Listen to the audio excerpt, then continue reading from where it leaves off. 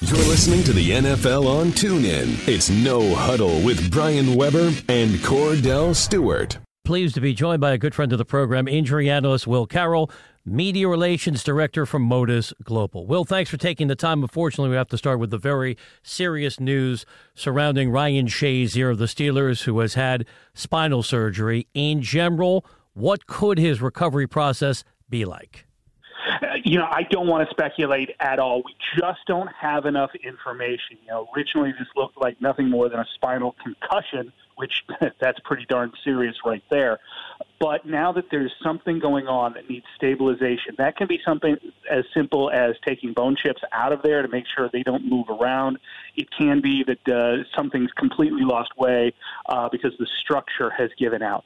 He's got all his feelings. He's got great surgeons, so I'm just going to cross my fingers and hope for the best because there's far too much we don't know about this to really guess where this is going. And that's an understandable perspective. Okay, let's get to Tyrod Taylor, carted off the field. What have you heard in a general sense about his knee injury? Yeah, this one's going to be about the stability of the knee. He's obviously a mobile quarterback. You've got to have the stable base to be able to throw. Without that, you're not going to be able to do it.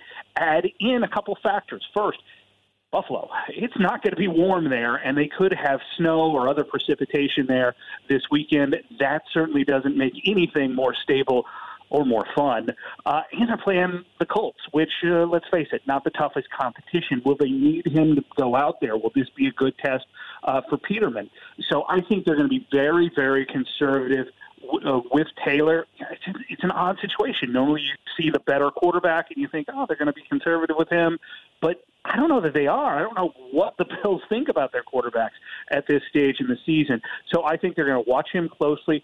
But I don't think they're going to take this up to game time. I think they're going to get one last look at him in practice tomorrow and make their call. Give me your take on Mark Ingram and his toe.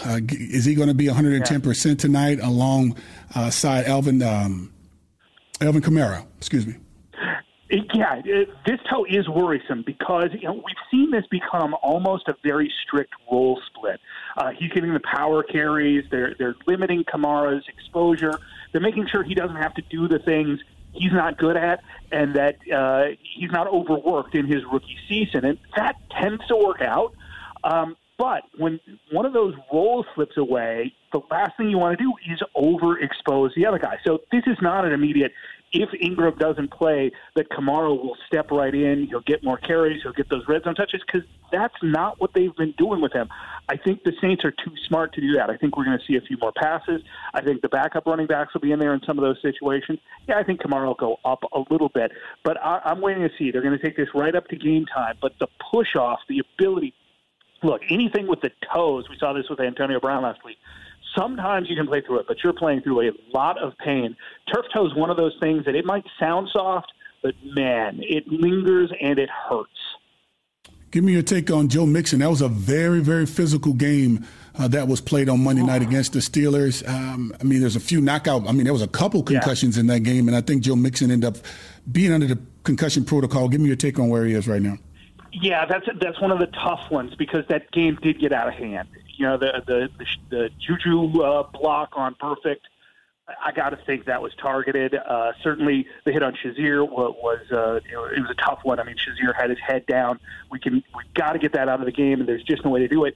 And it's a big problem for and with the NFL. What are we going to do about these hits, whether we're talking about those or whether it's Gronkowski or all the way back? I saw Brent Musburger this week talking about the violent world of Sam Huff. And I think those of us of a certain age remember about this time of year, we get those stocking stuffers of the NFL blooper videos and the NFL big hit videos. That's what we were raised on. How do we take those out of the game at some level, or at least from the unsafe level of targeting with your head, getting those out there? Mixon's in the concussion protocol. He's moving through it. There are a number of players that are going to be in that this week, like Zach Ertz as well. You have to just watch to see exactly where they are. They've got to be out on the practice field to pass through stage 4 of the concussion protocol before they can be cleared to play. So we're looking to make sure everybody's back on the field by Friday in most cases, though we've seen sometimes those steps get skipped. Injury analyst Will Carroll is our guest on the NFL on TuneIn. Well, it strikes me as a layman that a hand is important for a quarterback to be effective. Yeah. How can Matthew Stafford even get on the field on Sunday? Well, we saw Dak Prescott play a couple weeks ago. Was that the Thanksgiving game where his hand would look Yeah, like it was last week against Washington, last Thursday. Yeah.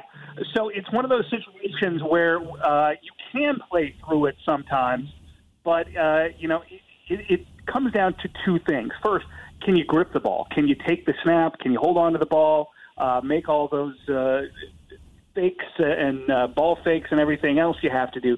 And can you throw the ball normally? So this is going to come down to function. I think Stafford and a lot of other quarterbacks can play with pain. It's a question of how close they can get him to function and how they can protect it once he's in there to make sure it doesn't get exacerbated, it doesn't get worse, because that can go sideways pretty quick. How about Jabril Peppers, second consecutive week with a toe injury? What's your take on him, and will he be able to continue to play?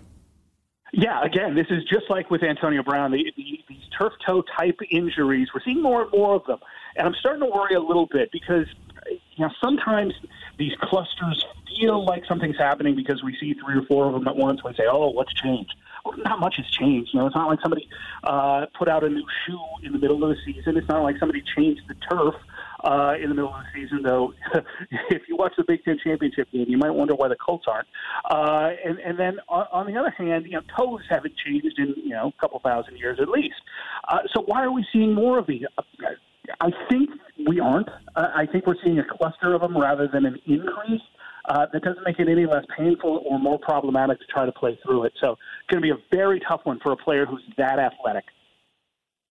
Talking injuries with Will Carroll, Media Relations Director for Modus Global. Well, last one for me. Anecdotally, it feels like we've seen more injuries involving the Achilles this year. First, Richard Sherman, and now Jimmy Smith. What can you tell us about the Ravens cornerback?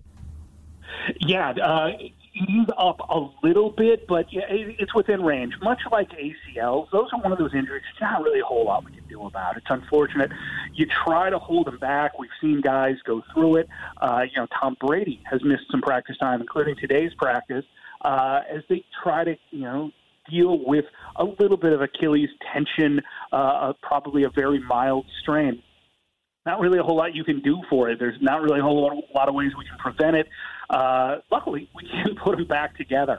The surgery has gotten infinitely better.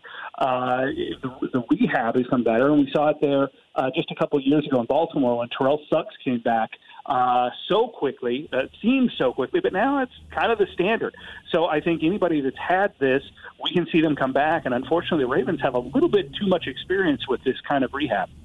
You talked about coming back. Let's go back to that very physical game, and I think the one that probably everyone has their eye on, and that's the injury to Ryan Shazier. What do you see he is right now? Is he still in Cincinnati? When will he be able to go back to Pittsburgh? No, he's back in Pittsburgh, and he had surgery. The Steelers released a statement saying that he's had spinal stabilization surgery. Now, that can mean an awful lot of things. Sometimes there's small pieces of bone that have broken away. You certainly don't want that in there. There could be that one of the ligaments or other structures that stabilize the spine has broken away, and they have to make sure that it stays simple. If you think back, you don't see this anymore, but it used to be when people broke their neck in a car wreck, you'd see those big halos, and they kind of screw it into the brain, or into the skull, rather. Not the brain, that'd be bad. But they kind of put their head up in that ring and hold it in place for weeks or months, if necessary, to make sure everything was safe. It's similar to that. What they're doing is stabilizing things around there to make sure that the spinal cord is both stable and not being shocked in any way. You have to protect that. So far, we've had nothing but positive news. He got feeling back in his legs. He had motion. He was able to fly. So that's positive.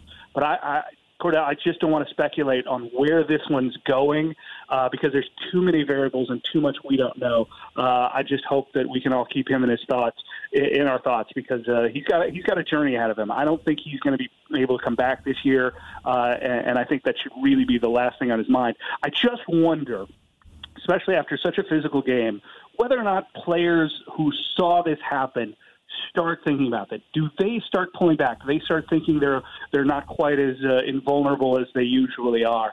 So I'll be curious to see how they react to this one.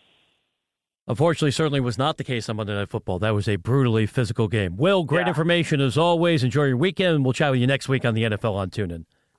Thanks a lot, guys. You've been listening to No Huddle with Brian Weber and former Steelers quarterback Cordell /Stewart, live on the NFL on TuneIn. 20, 15, 10, 5, touchdown. The National Football League is on TuneIn.